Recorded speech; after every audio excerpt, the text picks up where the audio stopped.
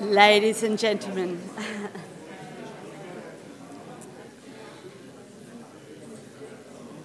how wonderful to welcome such a large and diverse audience as this on a cold and wet Canberra turning day, a day turning from summer, autumn into winter, autumn, which is a bit sad in Canberra.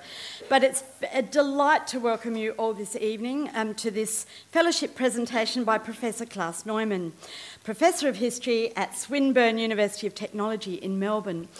I'm Robin Holmes and I'm the Senior Curator who's very lucky to be responsible for the Fellowships program, and I will perhaps explain why I feel so lucky as the night goes on. And as we begin, of course, I would like to acknowledge the traditional owners of this land, and we thank their elders, past and present, for caring for this land as we now are privileged to call home. And I think that has very special meaning tonight because so many of you have no doubt come at some point in your life from somewhere else to Australia as home and perhaps to Canberra as home and understand something of the nuances that Klaus will be speaking about this evening. And perhaps we most especially welcome the embassy friends and the ambassador of Hungary tonight because we have a Hungarian story especially for you, and it's a great pleasure, Your Excellency Attila Gruber and your friends that you have joined us for this evening as a kind of representation of what it's like for many people still coming to Australia. For his fellowship, Klaus has commenced a new research project. That's a bit unusual for fellows. Usually they're in the midst of a project and come here to kind of continue it when they know what they're looking for. But Klaus came with an idea and he really started investigating from scratch the published recollections of Australian immigrants from non-English speaking backgrounds. Klaus has titled his presentation New Lives in a New Country with a question mark at the end, not an exclamation mark. And I suspect that this because his fellowship research is raising as many questions and challenges as it has provided answers.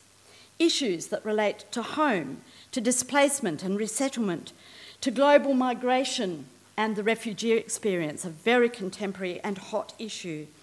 And of course to people adapting to a new land, language and culture over a long period. Klaus is also interested in why, when and how people choose to write down and publish their often intimate life stories and memories. His fellowship research has been opening up new ways of thinking about a whole body of published literature that the library's been collecting for a very long time, but that few have thought to examine from the perspectives and paradigms of mainstream Australian history. For the library, as the national institution responsible for collecting, or indeed for finding, collecting and preserving these published stories, this has been a particularly rewarding fellowship experience. And we thank you, Klaus, for the many insights and ideas that you've been discussing and sharing with staff about how indeed to collect this very difficult material. As an historian, Klaus has long written about matters pertaining to people's displacement, ethnicity and cultural experience. He's written books, articles and radio plays about memoirs and memories of Nazi Germany, Papua New Guinean history, World War II internment, refugee and asylum seeker policy, settler Indigenous relations, the White Australia policy, volcanoes and other topics. Not quite sure where the volcanoes fit into that, but perhaps they displace people. While first and foremost a scholar, Klaus is also a noted public commentator. He contributes regularly to Inside Story and on occasions for the Fairfax Press around the nation, as you may have noted in his opinion piece this morning in the Canberra Times and the Sydney Morning Herald. You can indeed hear him again tomorrow evening, if you so choose, at 6 o'clock at the Street Theatre on a panel for ABC Radio National's Big Ideas program examining creative and cultural responses to migration and the refugee crisis in Australia. His latest book, Across the Seas, I should know it by memory by now, A History of Australia's Response to Refugees, has recently been shortlisted for the Non-Fiction Prize in the New South Wales Premier's Literary Awards. Bravo. The NLA Bookshop has tonight made you a very special offer for this event. If you pick up the flyer, which is out on the table, and if you haven't seen one, they're floating around, and hand it to a staff member tonight, then you can get 10% off the price of your copy at the National Library Bookshop. Klaus's Fellowship has been made possible by the generosity of donors Deirdre and Kevin McCann and the Macquarie Group Foundation. With the renewal of the National Library Fellowships through philanthropy, we've been really fortunate to have had a really vibrant group of 4 fellows here together at the library at the same time for the last 3 months. So we have 2 more fellowship presentations, one in a fortnight time when Michelle Arrow will be reinvestigating Australia in the 1970s with her talk on private lives and public politics, and then archivist Michael Piggott on Ferguson's 400 plus manuscripts the following fortnight.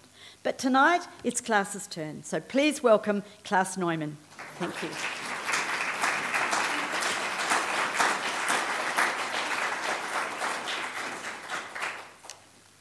Well, thank you very much, Robin, for those very kind words of introduction. And thank you to all of you, can you all hear me, for coming along tonight. It's a great pleasure to see so many familiar faces and some faces who became unfamiliar because I haven't seen them for such a long time. Now, before I start with my lecture, I want to thank a few people. First of all, Robin Holmes, who is responsible for the fellowship program at the National Library and who has looked after me and the other fellows who've been here at the same time. And there were so many other people in the library who have been welcoming, who have always been willing to talk to us about our interests, and I won't be able to name them all, but I just want to mention a few names. Beth Mansfield, who is sitting... She's still outside. She's drinking all the wine. Katrina Anderson, Margie Byrne, Andrew Sargent, Meredith Batten, and I would like to especially thank you, the Director General of the National Library of Australia, Anne-Marie Schwertli, who's hiding in the back row there. I think it is very special that you've turned up for this lecture. I think if I ever got my dean to come to one of my lectures or talks at the university, I would be worried.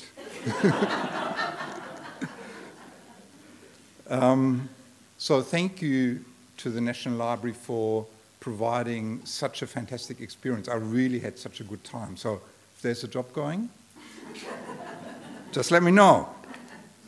And then a special thank you to my 3 fellows.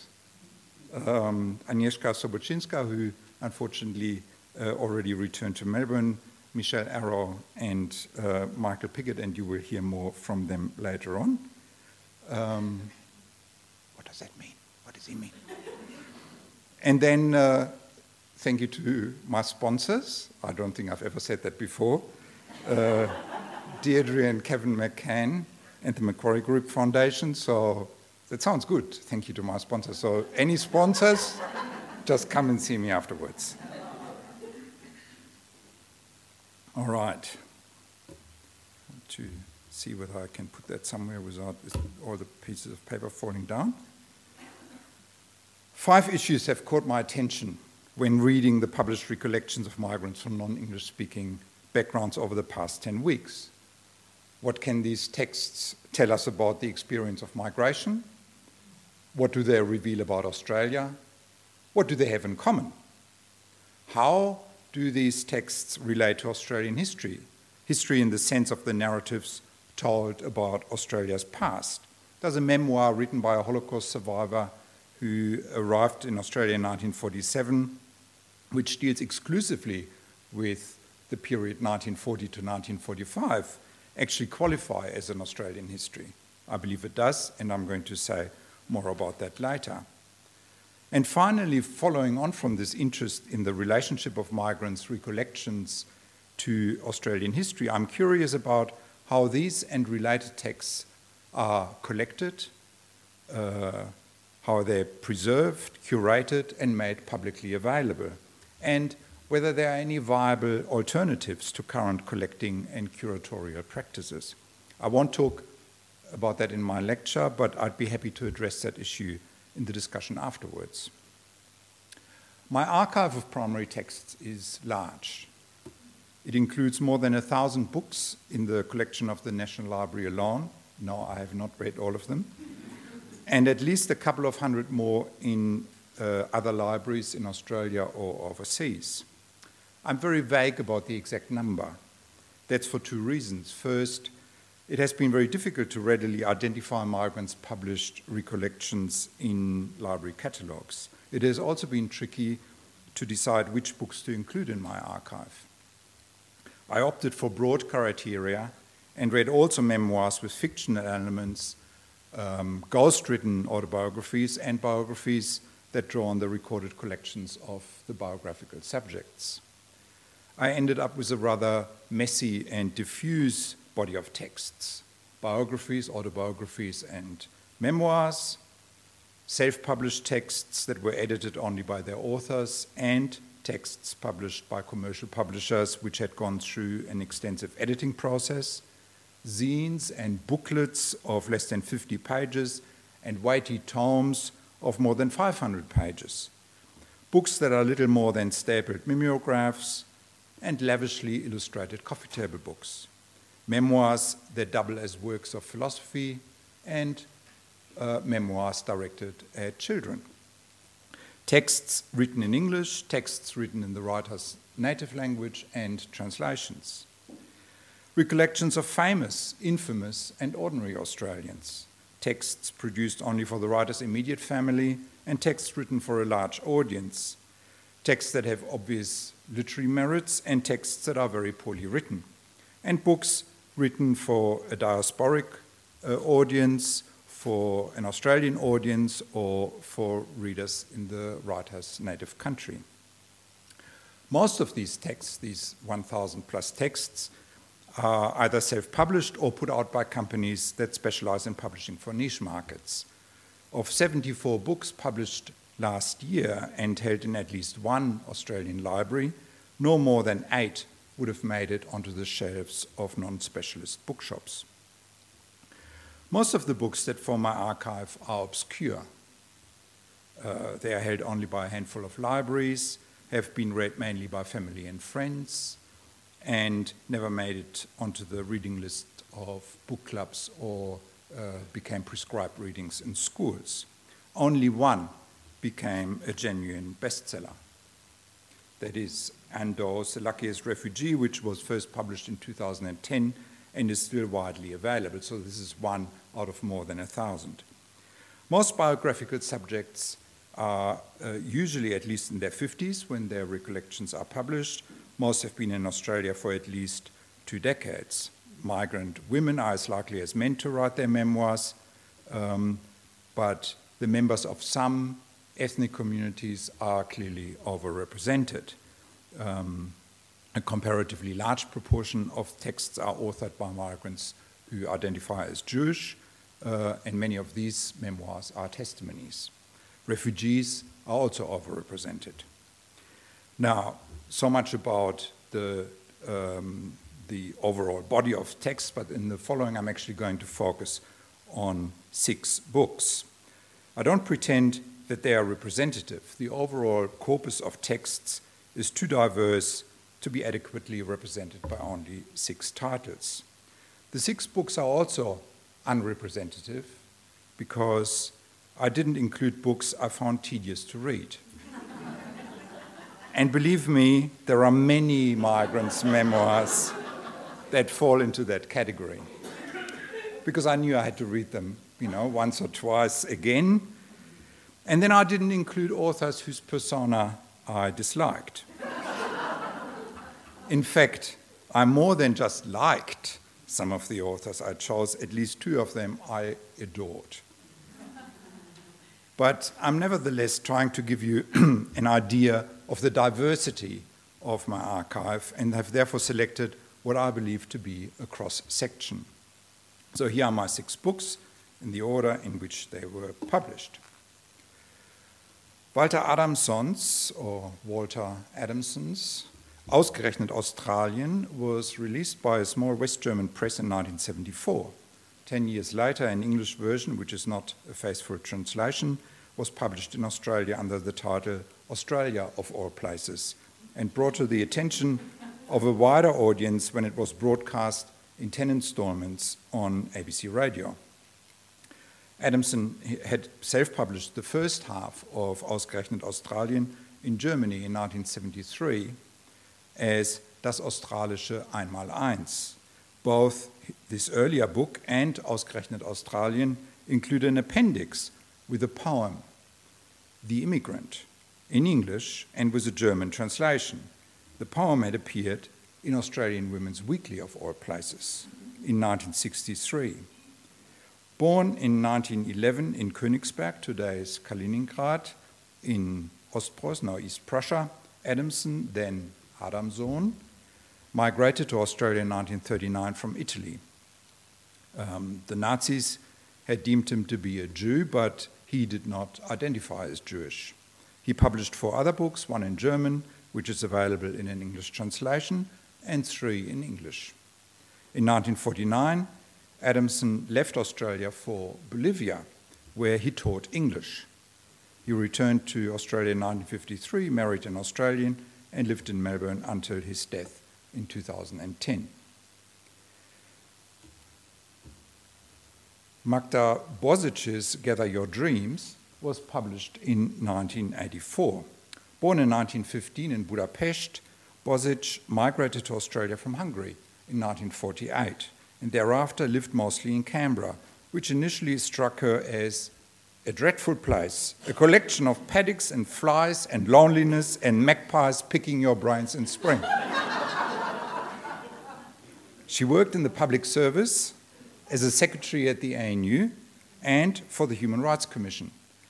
That last job earned her an Order of Australia medal, which the Queen personally bestowed on her in 1986 when she visited.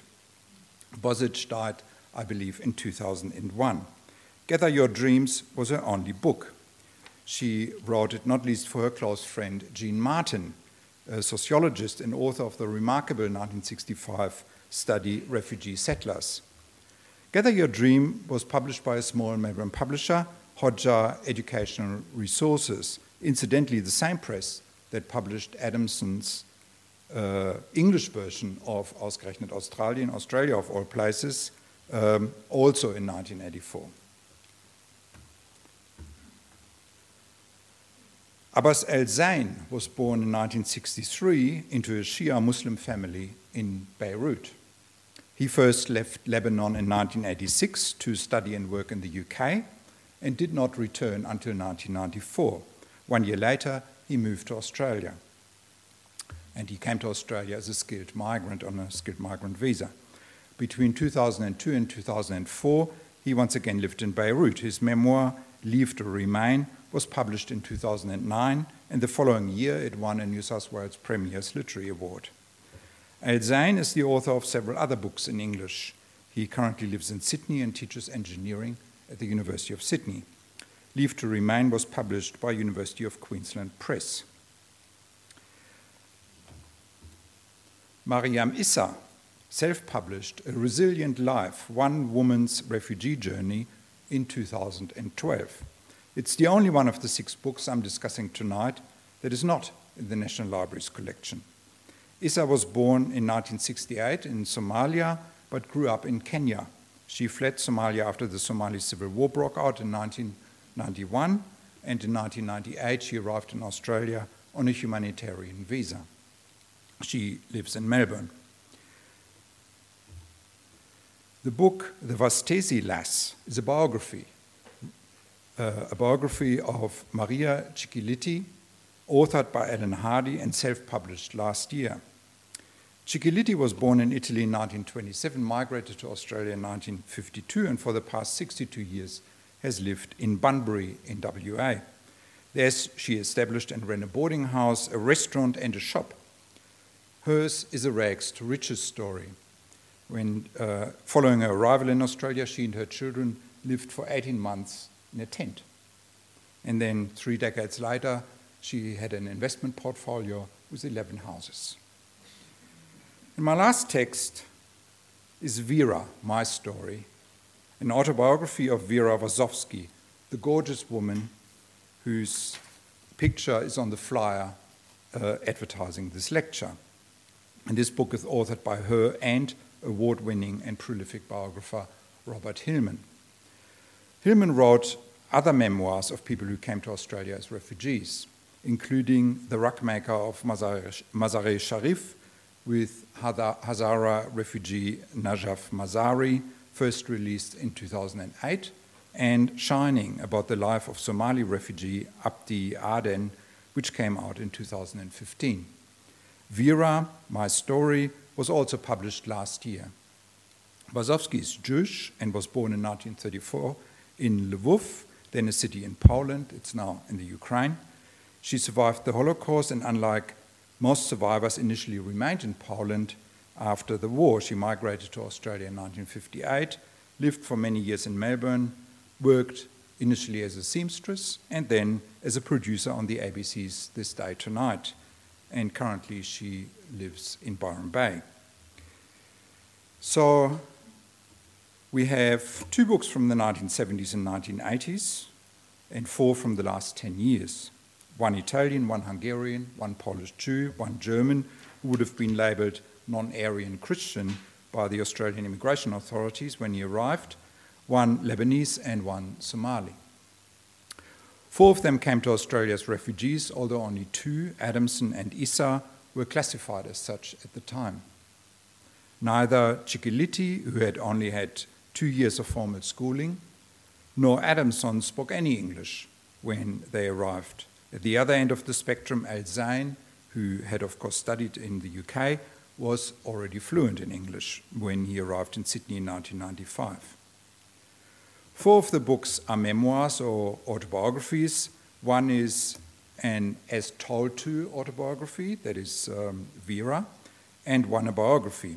The mode of publication often determines a book's readership.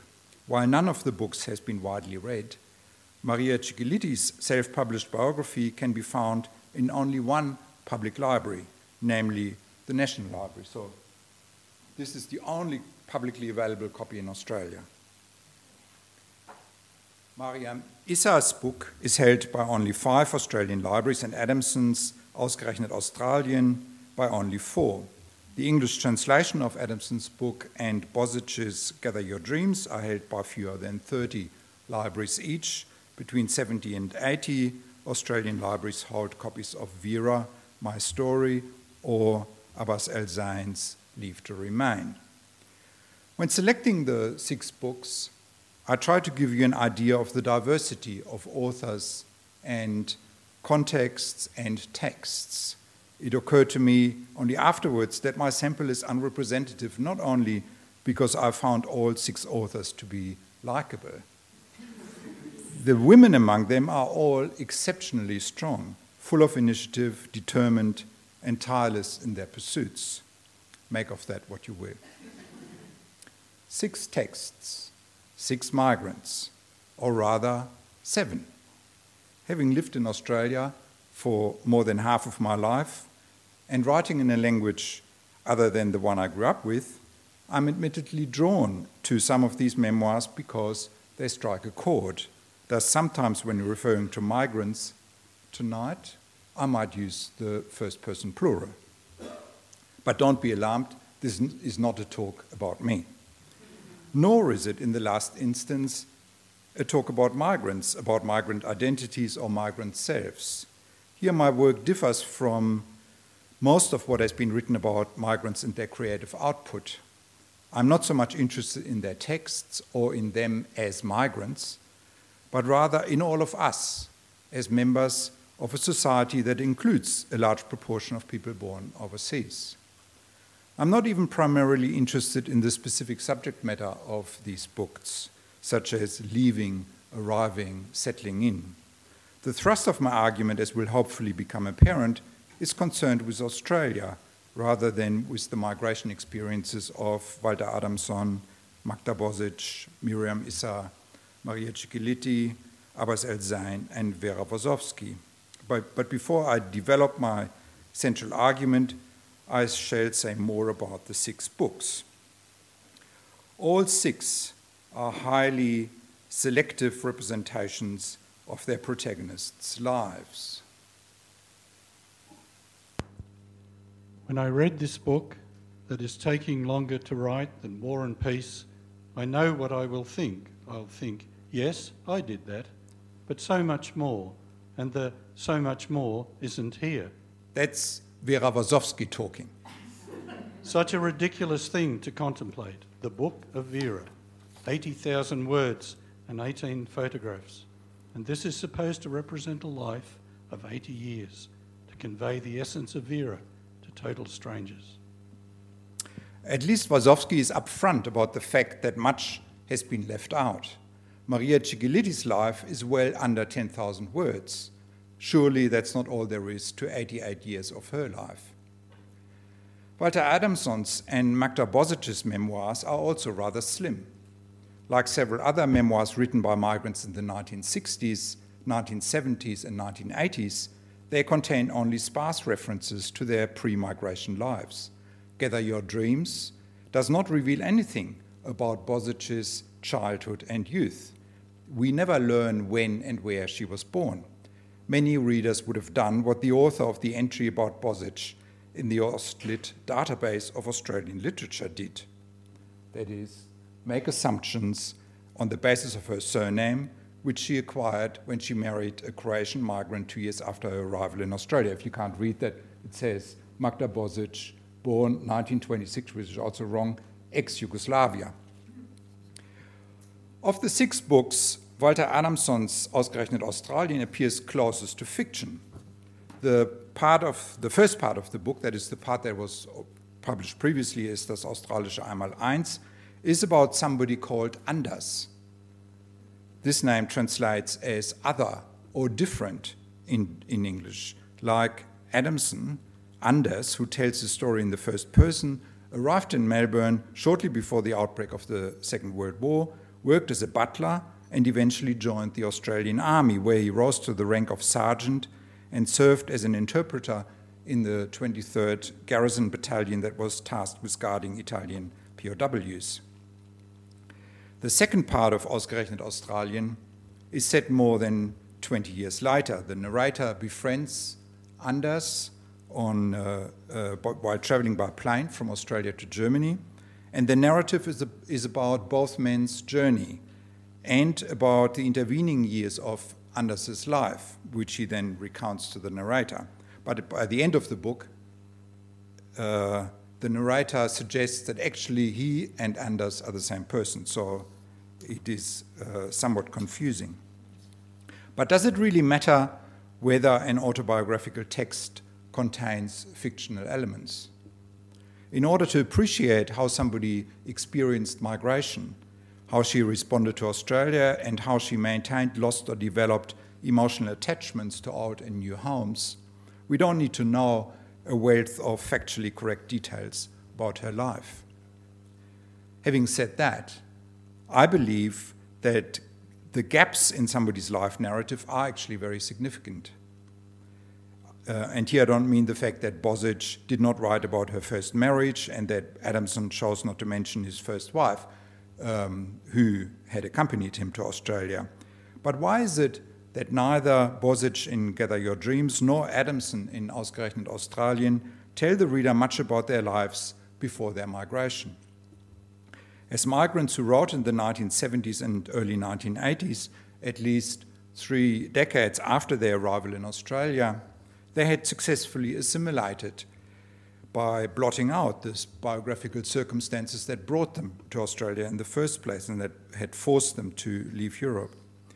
Elsewhere, Adamson wrote extensively, albeit never in English, about the city where he was born. But in his writings about his native Königsberg, the places he describes are frozen in time. as if the progression of time had been arrested in 1938 when Adamson fled Germany.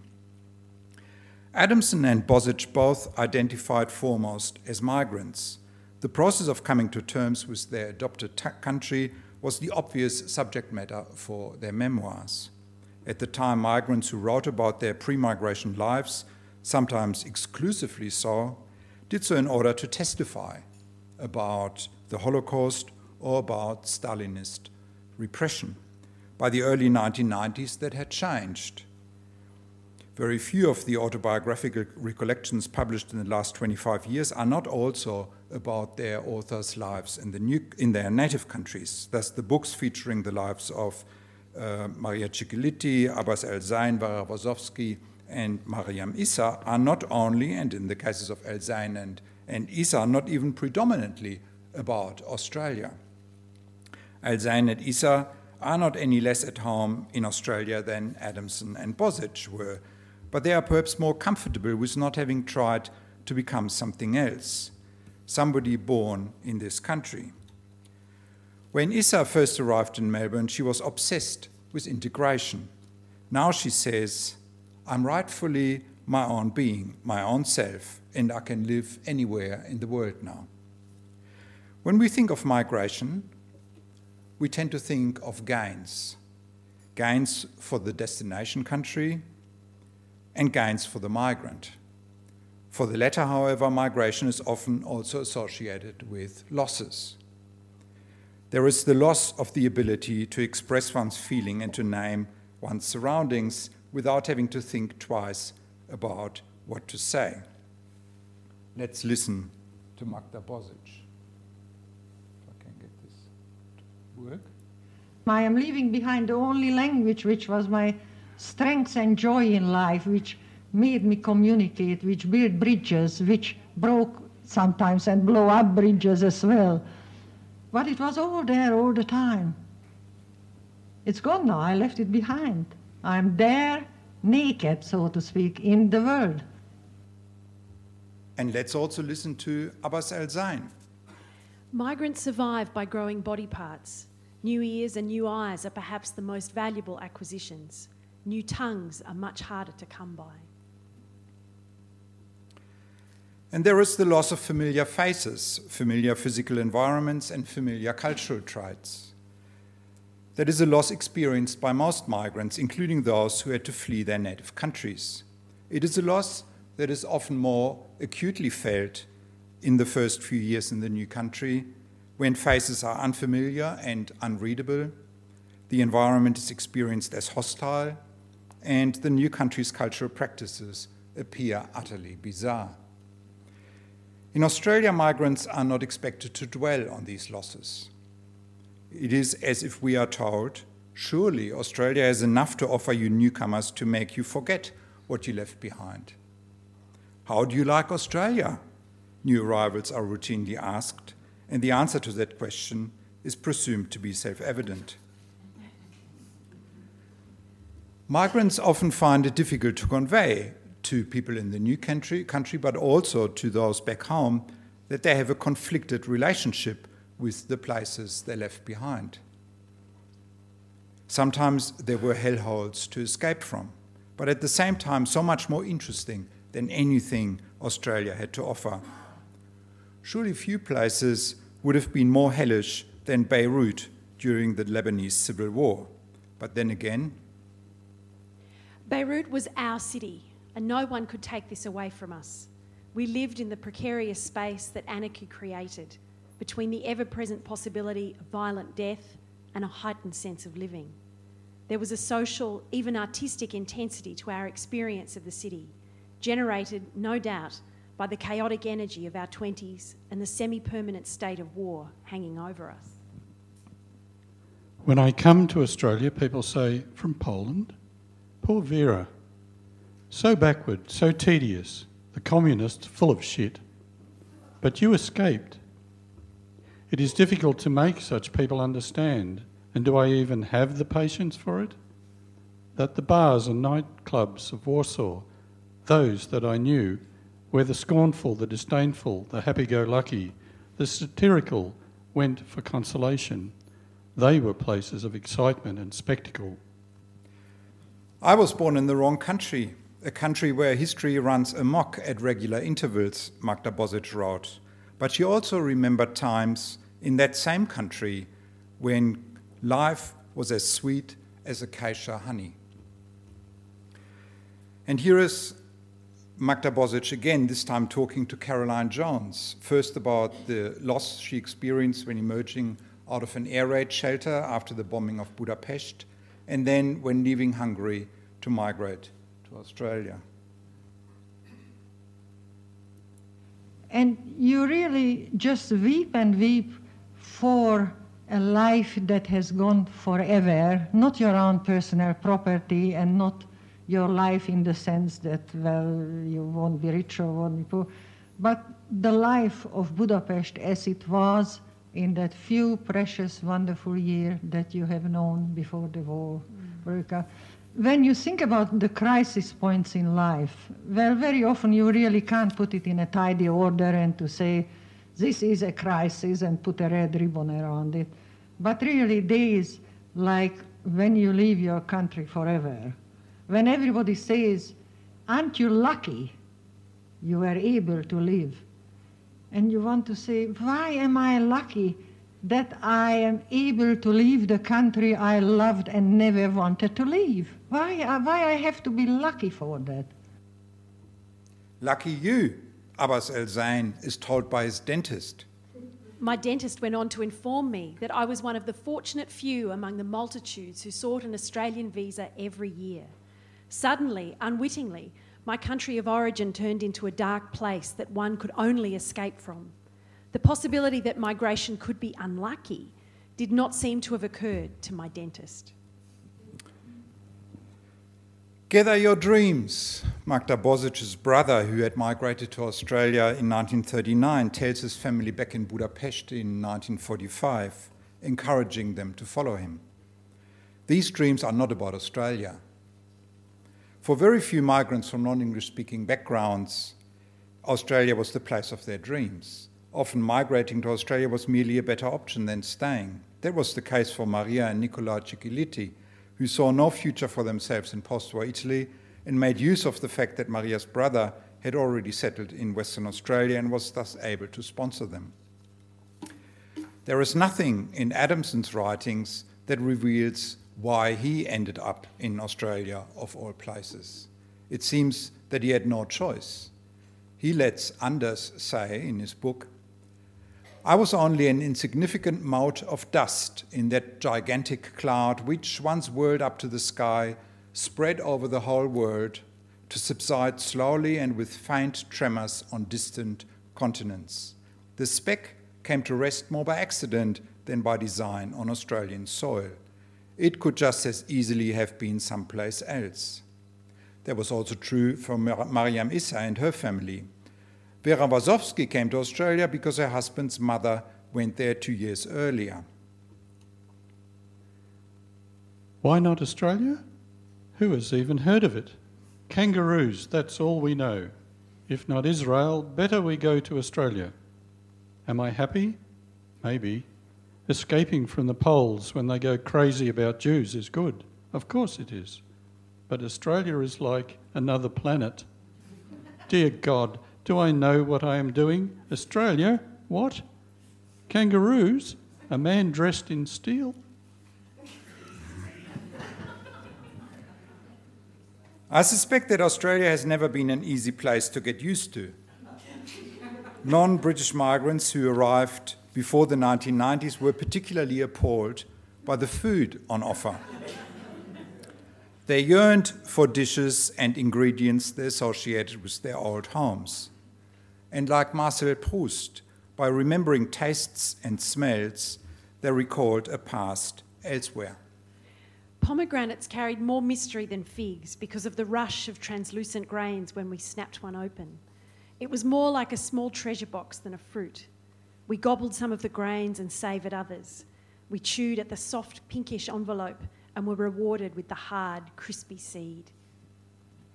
Europe lived on in imperceptible ways in our attitudes and reactions to our own past and present and in our perception of Australia, Magda Bosic remembered.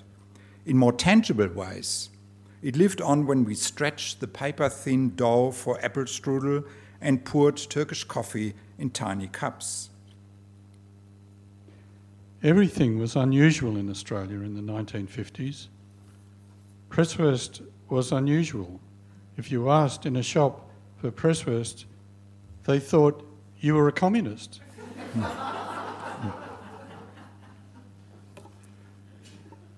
Now you already got the idea that this is a somewhat unusual lecture, so we are going to have a brief intermission, but please stay on your seats. Thank you very much for your help with this. Now most of you would know that the little rolls that were just offered to you are called dolmades. When I first arrived in Canberra 31 years ago, it may have been possible to buy them at the delicatessen at the Fishwick markets, but they would have been considered exotic. Now they are available in most supermarkets. Most dolmades you can buy here are labeled product of Greece and come out of a tin, as do these. But dolmades have also become Australian as spring rolls, kebabs, pizza, sushi, pasta, curries, nachos, and bagels. And at least as Australian as white bread with Vegemite or meat with boiled pumpkin. Food travels easily. What most of us would associate with Greece and what is often imported from Greece, namely dolmades, was originally not a Greek dish, but something brought to Greece from Asia Minor. In fact, the word dolmas is Turkish. Australia, may I introduce my happy family, Vera Wazowski writes. I bring you gifts, my clever brain, Jan's. That's her husband's. Writing, Merrick's. That's her son. Sunny disposition. The gift of Vera's clever brain is not readily accepted. And the fact that her husband Jan was one of Poland's most talented journalists is lost on Australia. In Melbourne, Jan made a living by working at the Holden car factory. We migrants are prone to complain that Australia does not make the most of our talents, of what we have to offer. Now, if you don't believe me, just catch a cab and ask the driver. There's one important exception, and that is food. The book about the life of Maria Cicchilitti consists of 4 parts.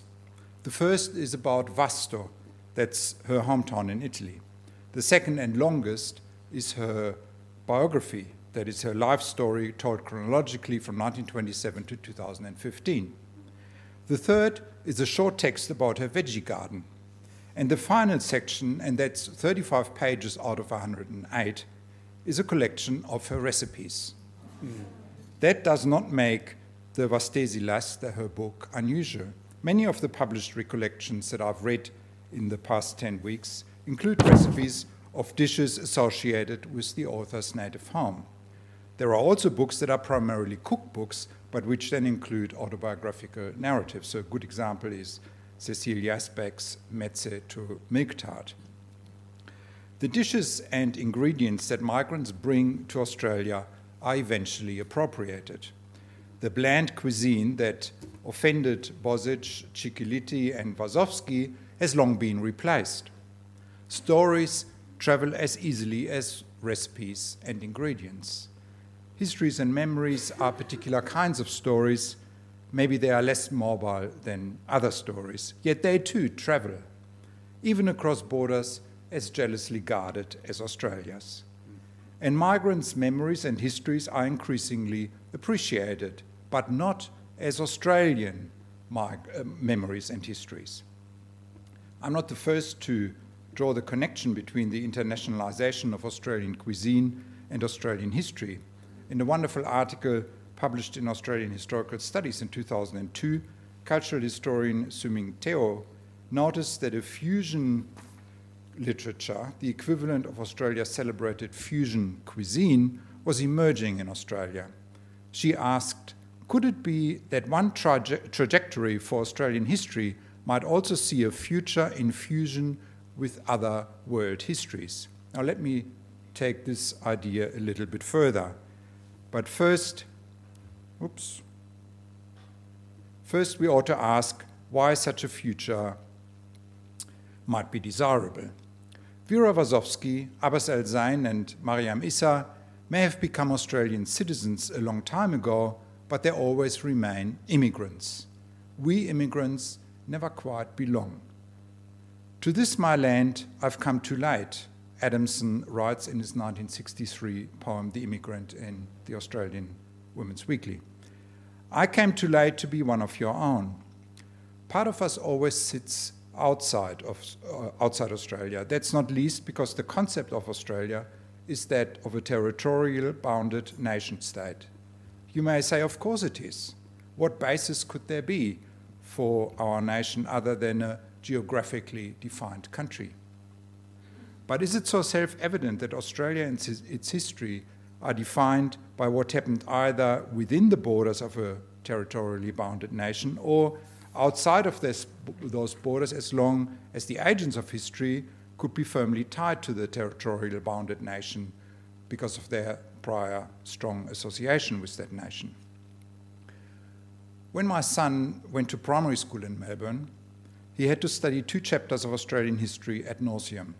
The Gold Rush, an example of something that happened within the borders of a territorially bounded nation, and the landing at Gallipoli, an example of something Australian that happened outside those borders. He was also asked to draw a family tree and a map that showed where he and his family had come from. But at no point was there any suggestion that what he was drawing could be part of Australian history in the same way in which the memory of a great-grandfather's traumatic tales of Gallipoli is. I'm suggesting tonight that we entertain the idea of Australian history also being the cumulative history of all those who are living on this continent today. The cumulative history of all those living on this continent today. Such a cumulative history is not the equivalent of fusion cuisine. The fusion cuisine that informs the menus in many Canberra, Melbourne, and Sydney restaurants is not unique to Australia. Maybe in another 20 or 30 years, the world's cuisines fuse to the extent that there's just one global cuisine. Maria Cicciolitti, when including recipes in her book, had no interest in contributing to a fusion cuisine. The dishes she is offering to her readers as a gift are from a very specific place, Vasto in the Abruzzi, and they have been tried out many times, not in Vasto, but in Bunbury, Western Australia, by a woman from Vasto who migrated to Western Australia in 1952. Global history is important, and so is the internationalization of Australian history. But what I have in mind is very specific because it pays attention to the very specific makeup of the society that inhabits this country. In the 1970s and early 1980s, Australia did not readily accept histories and memories of pasts that could not be conceived as part of its national history, and Adamson and Bosich weren't game to try inflicting memories of their pre-migration lives on an Australian audience. That's also because many of their memories would not have been pretty. Adamson sensed that his readers might embrace a humorous account of a migrant's attempt to find his feet in unfamiliar surroundings, not unlike that told by the fake migrant Nino Culotta in their Weird Mob, the 1957 book which served as a blueprint for many memoirs written by actual migrants. But Adamson would have also been aware that his audience would not have wanted to be told in much detail about the fate of his relatives in Nazi Germany. And here the analogy between food and recipes comes unstuck. Histories and memories don't have to pass muster at MasterChef or My Kitchen Rules. Here is Vera once more. Australia, may I introduce my happy family. I bring you gifts. My clever brain, Jan's writing, Marek's sunny disposition. Also some less welcome cargo stored in a dark cellar of my memory. Germans in black uniforms and polished boots that come up almost to their knees. A line of small children stands before the Germans. I am not in the line of children. I am hidden away, but I am watching. It is the watching that I bring with me. And let's hear Mariam Issa as well. Sorry, I hope I get this to go.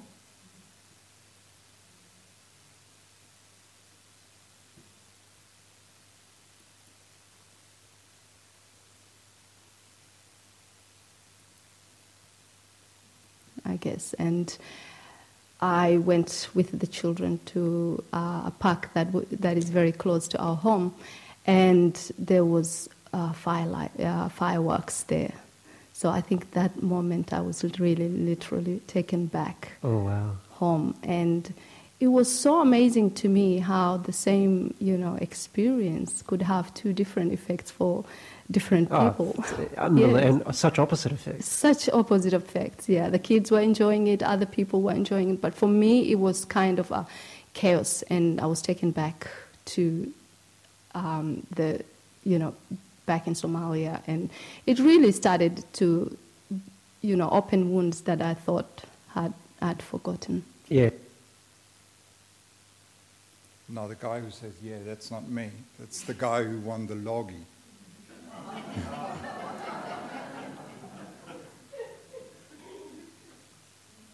If I wanted to become an Australian citizen, I would have to pass the citizenship test. I would be able to do so, I'm told, if only I read the book Australian Citizenship, Our Common Bond carefully. That book was published by the Immigration Department in 2014. This booklet tells me about Australian history. And here, history is understood to be the accepted narrative of a territorially bounded nation-state. Now, I don't have an issue with learning about that, and to some extent identifying with that history because I'm a long-term Australian resident. So I accept that some of that history, the history told in this book put out by the Immigration Department, warts and all, has also become my history. Many Australians from migrant backgrounds were among those who walked across Sydney Harbour Bridge in May 2000 to demand that the government apologise to the Stolen Generations. When Kevin Rudd did apologise in 2008, I took my then 8-year-old son, who was born in New Zealand to non-Australian parents, to Melbourne's Federation Square to witness the apology. I thought it was important to do so, and so did he. Take your mind back to the dolmades. You tried them, you ingested them, you might even have savoured them, although believe me, homemade dolmades, which you can buy in Melbourne but not in Canberra, are much better. You didn't need to commit to anything when eating them. And even if you don't like dolmades, you have to agree that Australia has been a better place since olive oil is sold in shops other than pharmacies and coffee is made from coffee beans. In her book, Mariam Issa relates a story about the first time her son brought an Australian friend home.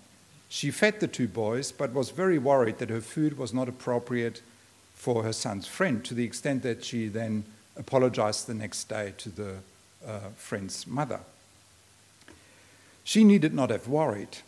After that, my kitchen turned into a popular African joint, she writes, and I fed a new child every week. This was the beginning of a connection with the Brighton community. Mariam Issa lives in Brighton, is probably the only black person to do so. She later started a business, which is called Cook with Mariam. Issa's book could be called Remember with Mariam. I suggest we may want to try reading some of the memoirs written by migrants as if the stories they are telling are something to ingest rather than something to marvel at. Histories and memories as food rather than as exotic costumes that migrants are expected to wear to prove how multicultural Australia is. Now, I've come to the end of my lecture. Thank you very much for your patience and attention. Now let the real Vera have almost the last word.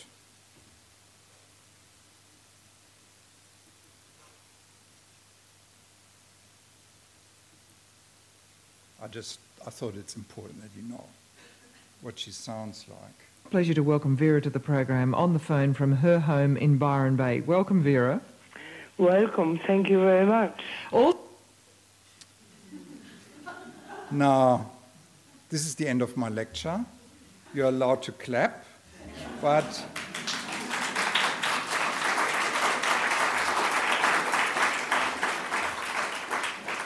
I said Vera, the real Vera, is almost going to have the last word, almost,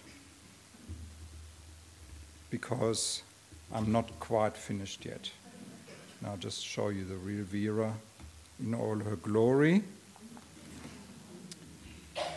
So first I would like you to join me in thanking Michelle Arrow, aka Abbas Al-Zain, and Michael Piggott, aka Vera. And now for the commercials. Make sure to come back on the 24th of May, same place, same time, for Michelle Arrow's lecture, Private Lives, Public Politics, the 1970s in Australia. Second commercial. The National Library has a very good bookshop. And not only does it sail across the seas, but it also has copies of this wonderful book, Vera Wazowski's and Robert Hillman's Vera, My Story. And, for those of you who are eager now to buy books, it's closed now, but it will open tomorrow at 10. And if an hour's lecture is not enough for you, come to the Street Theatre tomorrow evening, where I'll talk to a bunch of artists and Radio National's Paul Barclay about the global refugee crisis. Finally, I suggest there are two key drivers in post-1788 Australian history which have influenced the direction taken by this country more so than any other. The first is Indigenous dispossession, and the second is immigration. Immigration, and not the Anzacs landing at Gallipoli, transformed Australia and keeps transforming it. It is therefore surprising that Australia does not have a national institution devoted to understanding and documenting and commemorating immigration. In a city full of all sorts of monuments, there is no memorial in Canberra dedicated to Australia's immigration history other than the CivX Pauls in Western Park. The National Library of Australia could well be the national cultural institution to fill that gap. Over the past 10 weeks, I've had conversations with library staff about collecting material related to immigration and about how to make that material accessible. But some of our conversations felt purely academic because the library is hardly in a position to launch new programs.